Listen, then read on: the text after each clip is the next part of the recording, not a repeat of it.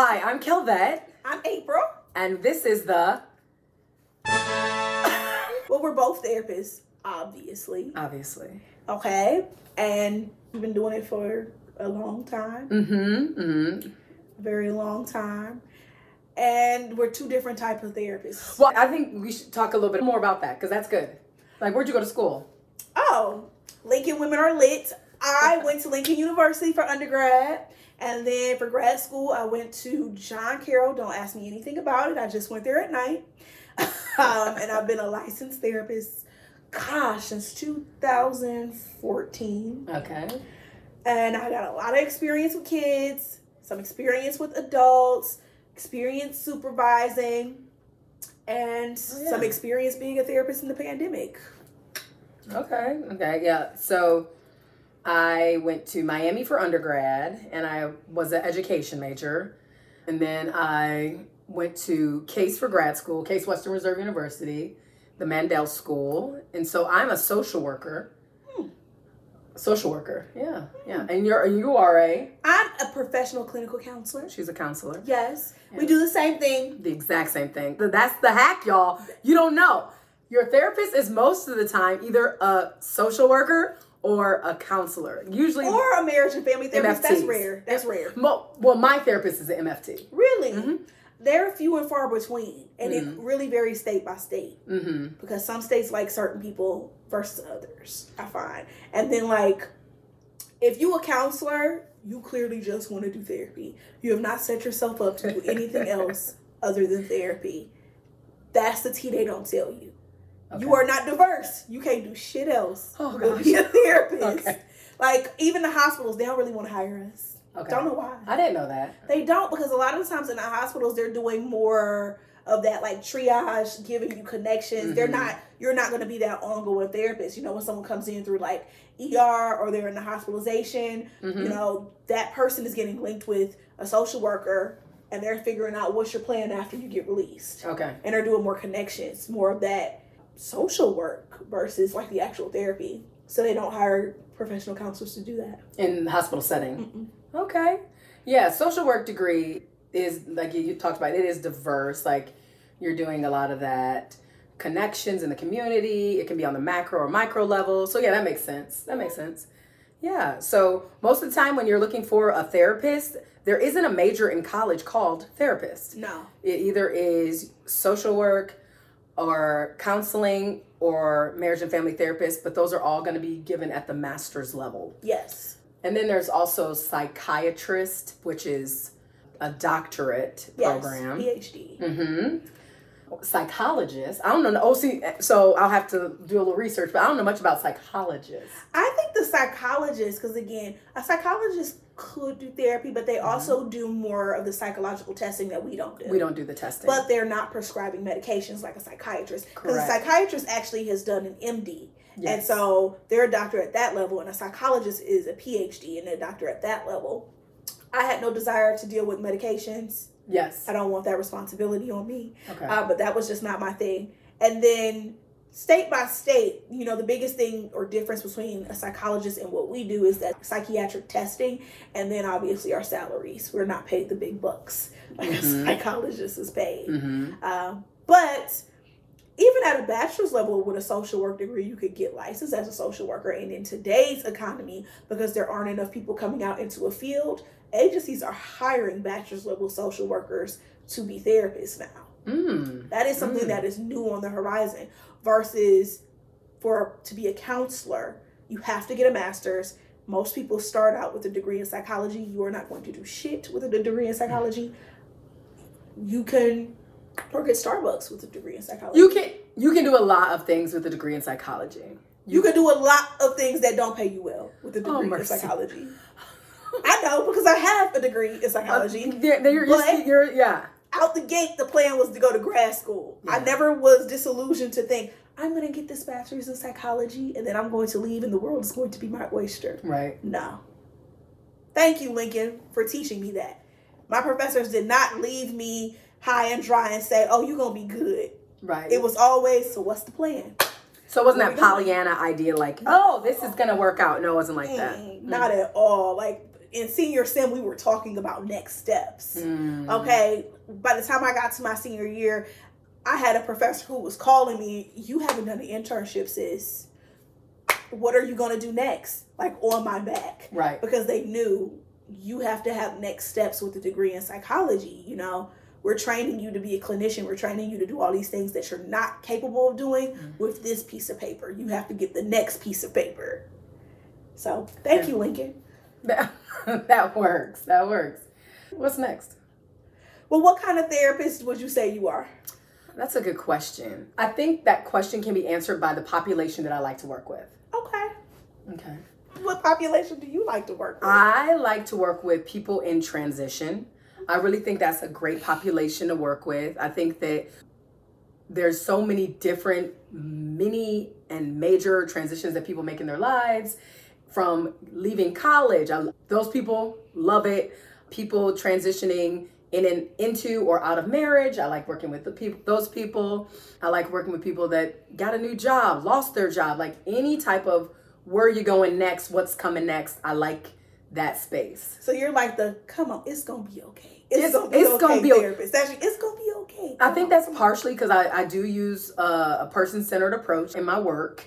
And then I also like strengths-based. So what you still got left? You know, you might feel like there's nothing left, but not necessarily like toxic positivity, but like I want to help you figure what else is going to happen. I like that. I like that. I would say I feel like I'm your girlfriend's favorite therapist. Like I just feel like for me personally, because I've had like a broad spectrum, I know things I don't like to do. I do not like to do couples. Not my thing. I like couples. I'm not doing couples. Don't come to my office. I like couples. I'm not doing it because within the first 5 minutes of y'all being there, I can already.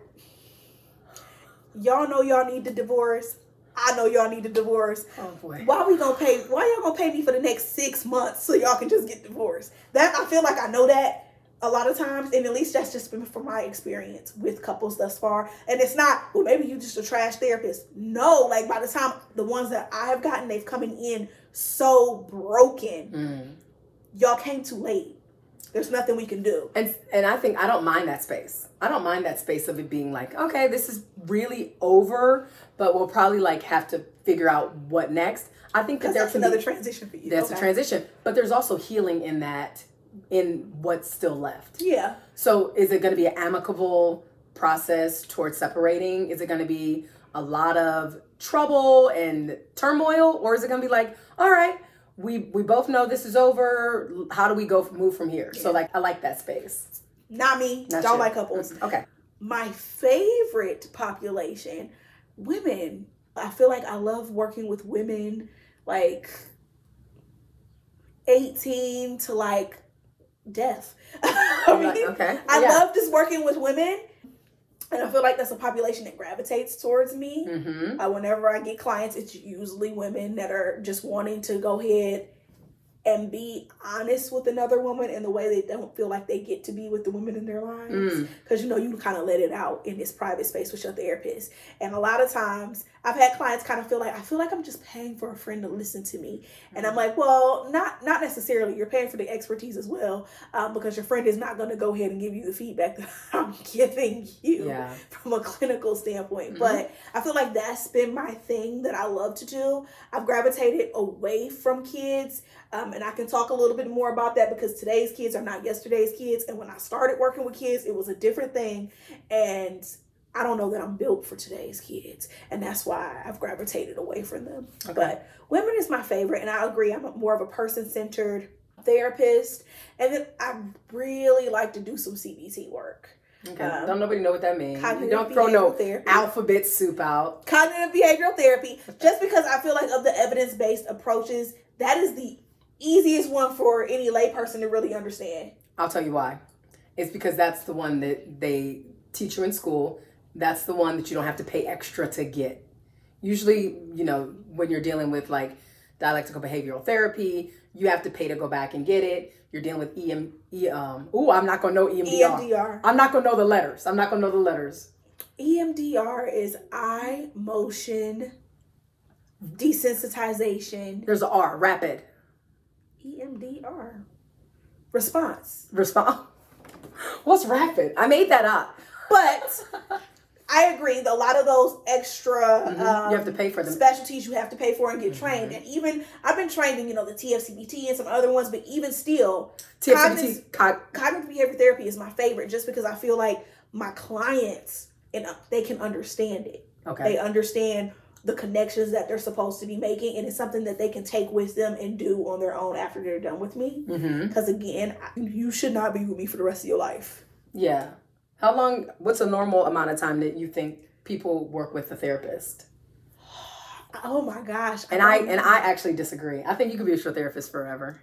I don't want you to need me for the rest of your life. I don't want you to need me for the rest of your life, but sometimes people build really good relationships with their therapist, and that can be like an ongoing relationship that they... But does it border it to a point where now it's enabling because you're with me forever? I feel like it's a marathon, and I'm supposed to take you as far as I can take you and then pass the baton to you. Okay, so now I know you don't know anything about track and field. What? Because... That's not what that is? No, that's two different things. That's two different things. I don't know nothing about track, but Nobody's running 24 miles with a baton in their hand, okay? That's not what that is? No. What is that? No, it's not. My bad. But the point is, I'm supposed to take you as far as I'm supposed to take you and then pass you the baton, and you good, and you going. And if you stumble, I'm not behind you still. Oh, you stumbled. I'm supposed to keep helping you. You have skills. I want you to use your skills. And if you need some support, maybe you come back to me. Maybe you're in a different place in your life and you go to somebody else. But that's what I'm saying. The door's always open. I'm saying that figuratively. Yeah. So unless your therapist isn't in the profession anymore. But yeah. But I'm saying like the door is open. You're available. You make yourself available. I don't want my clients to need me. That's not the purpose. But I don't want you coming to me after we resolved everything because it's just on your calendar and it's a part of the routine. And some people are still doing that. Some people, we've resolved everything. And truthfully, as a clinician, I'm supposed to be assessing you. Do you even still qualify for this diagnosis that I'm billing for? Because I have to bill. You don't have to bill. You don't have to bill through insurance. Okay, but then I'm asking you to pay me privately. And most people can't afford private pay. That's not true either.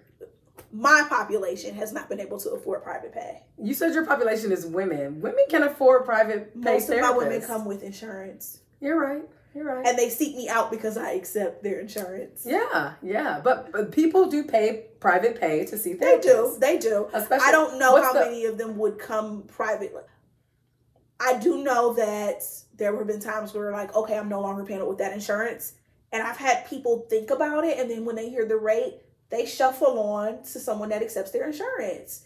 I mean, food is high. Gas is high. They cannot afford to pull out this chunk of money for her and still come at the frequency that I want to come. I want to come every week, sis. Cool. You got $200 every week. Some people do. Some people are able to afford private pay therapy. You can. But if you cannot afford to budget out $700 to $1,000 a month for me, because let's be honest. Okay. We're charging anywhere between $125 to $200 a session. Correct. Right? That's the average, depending upon the clinician and their expertise. Can you afford? In Ohio. Yes. That's in Ohio, because other states actually are billed at a much higher rate. Absolutely. Can you afford in this day and age where eggs have skyrocketed, they're coming back down, milk, all of that, where the basic necessities have gone up, right? And for most of my women, you got kids. Whoa. A lot of I deal with a lot of moms. A lot of people, they got kids, or I'm doing a household, or they're paying for all these other things, right? And they're under this other stress. Can you afford to carve out $600 to $1,000 a month to come to see me regularly? Or do you hang on and you're coming once a month and we're trying to do a lot of work in that 1 hour once a month and it's not cutting it? Because then at that point, I want to help you find somebody in your network because you need more than I can give you. And I can't give it to you for free. Okay. All right. Do you disagree? Yeah. Okay. Yeah, I do. I think it really is about prioritizing your mental health. Yeah. I think that it, like you said, part of it is this isn't forever. So it's not that you're going to be paying $700 to $1,000 a month for the rest of your life.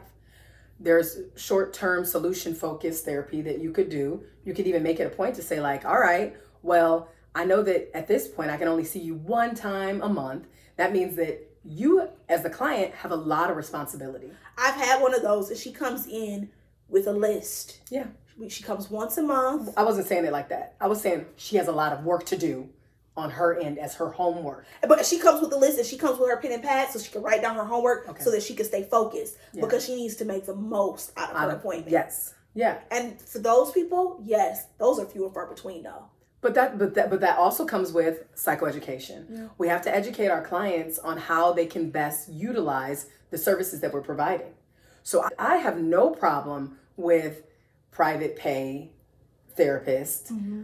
My issue is, are they helping the client to maximize their resources, which is, are you able, sometimes people are not able to have a therapist at that time.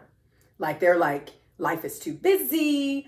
Like you said, financially, it might not be a possibility, but that's part of the work that we would do is, all right, how do we make this make sense for you? And like you said, maybe it's me helping you find somebody in your network. Maybe it's me helping you understand what a super bill is. Maybe it's me helping you find free resources because there are free therapists in the world that exists. Really? Absolutely. I know that a lot of times psychiatry residents have to practice. Mm-hmm. So sometimes you can find a psychiatry residence program where the therapists have to, I don't want to say practice is the right word. But they're like in their internship. Yes. And so it's at low cost, like a sliding scale. No, it was zero. It was free? It was free. Mm-hmm. Oh, wow. Mm-hmm. Okay. It was free. So it was free. But is it one of those things where you get what you pay for? Oh, no. Because quality. They want to show out. Okay. Because remember, first of all, they're already doctors. They've already gotten their...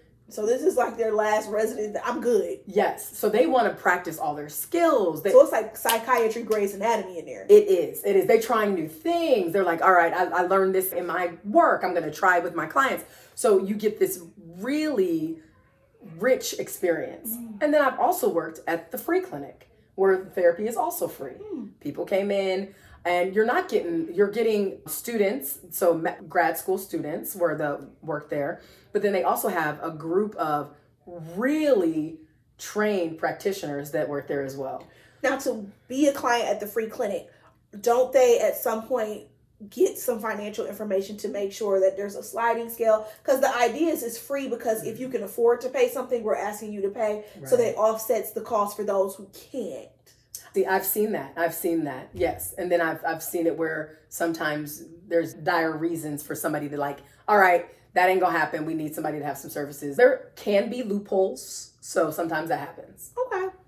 Well, circling back for me, I'm the type of therapist. I want to go ahead. I feel like I'm a realist.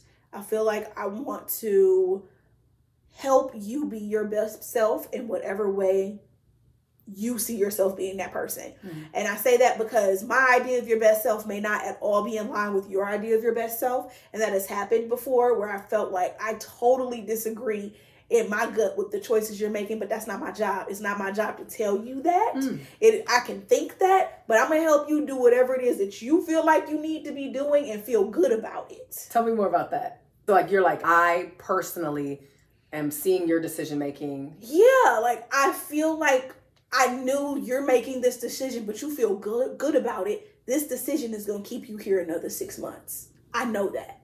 Are you able to say that to your clients? I think I can go ahead and bring about kind of that paradoxical thinking, there's this option and then there's this option, mm-hmm. and talking about the pros and the cons in a way where, I'm emphasizing, the pros and the cons, okay. But it's not my place to say, girl, I think that's a stupid choice. Because I'm not your friend. Right. And ethically, that is not what I'm here to do. Right. But in my heart and in my head, it's just, whoo, child, you gonna be here 6 months after this shit pan out. And we gonna have to undo all of this. Inevitably, I knew that, and that's what happened. And I felt like had we made a different choice 6 months ago, we would have been so much further. But that wasn't my call. And you disagree? I don't disagree. I just want to know, is there any way that you could have framed that so that the client would have been able to have some foresight? I think that in my very best way I could, I tried to frame it in that way, but because of the context and what it was about, she just needed to go down that path. Okay. She needed to know. So it was like kind of like natural consequences to the choices. It was, I need to know, because I'm not going to be settled if I don't do this and don't know. Okay. And that's fine. Mm-hmm. You got to know. Yeah. I don't know. I think I knew, and I think people know.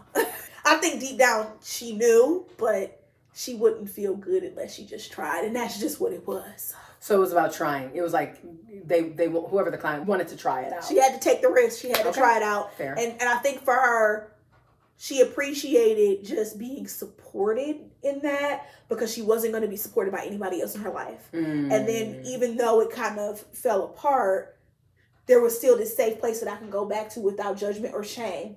Okay. To go ahead and process it and work through it and get to a better place, because it was a situation, had I made this same conversation with a friend or a family member, now I'm getting, I told you so, the girl, you stupid, and so many things that's not what you need in that moment to get over it.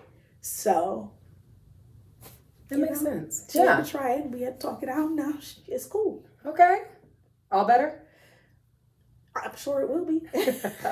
I'm sure it will be at some point. So, but that's me. I feel like I'm a realist. I try to be as much as I possibly can with my clients, and maybe even unfiltered in a way. I try very hard to be professional, but I also try very hard to give things to you as straight as I can in as ethical a way as I can. Do you cuss in therapy? Do you cuss in sessions?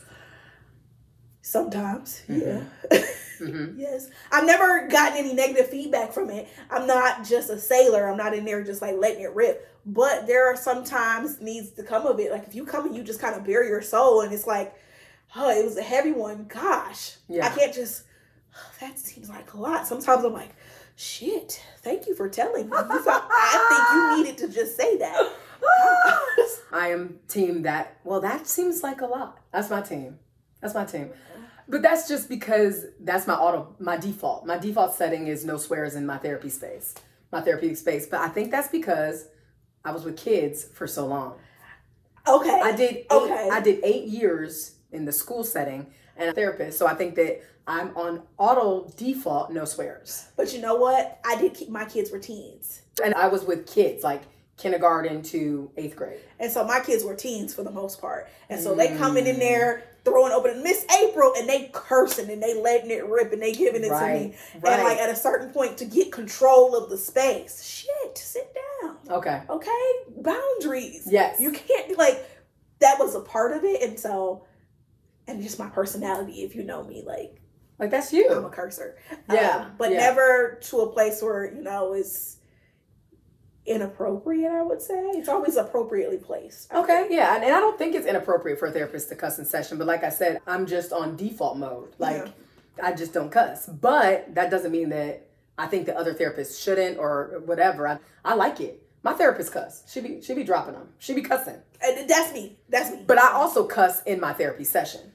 As a person that's in the session, you can cuss. We're not encouraging you not to cuss. We want you to read the room, is what you're saying. Read your client.